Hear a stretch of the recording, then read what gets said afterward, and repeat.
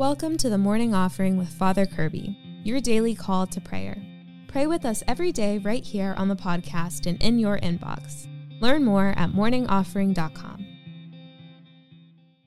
Greetings, friends. Welcome to the Morning Offering with Father Kirby.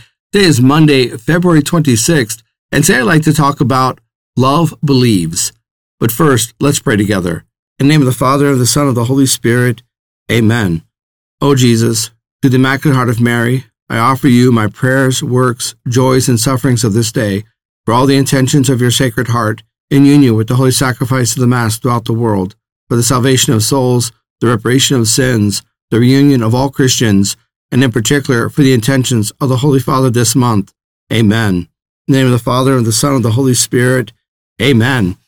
So friends, during this month of February, we are walking through the 13th chapter of 1 Corinthians. St. Paul is teaching us what it means to love. And the apostle has been stressing many things about love. And today he tells us that love believes. And that's so important because we live in an age of unbelief, of disbelief. We live in an age of suspicion. So oftentimes for someone to believe can take an incredible act of the will because of this culture we live in. This culture, again, I want to highlight, of suspicion. But love believes. Love believes in God, welcomes the grace of God, the illuminations provided by the grace of God. Love welcomes that. Love believes in God.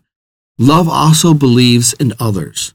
We know that we were all created good, that we can do evil things, but evil doesn't define us. We are the children of God. Love believes in the goodness of others. Love believes in the ability for someone to change. We believe in conversion. We believe that even when someone does something evil, they have the capacity to receive mercy and to change their lives. We believe. Love believes. In our world today, this world of disbelief, this world of criticism and suspicion, we need love because we need the power of belief, the power of faith. So as Christians, let's be a people of love, and let's believe in God and believe in one another. Let's believe in the natural goodness given to us by God to pursue what is right and true and good and noble. Love believes, dear friends. We are called as a people of love to believe. And those are our thoughts for today, dear friends. I want to thank you for joining me. I encourage you, keep fighting the good fight.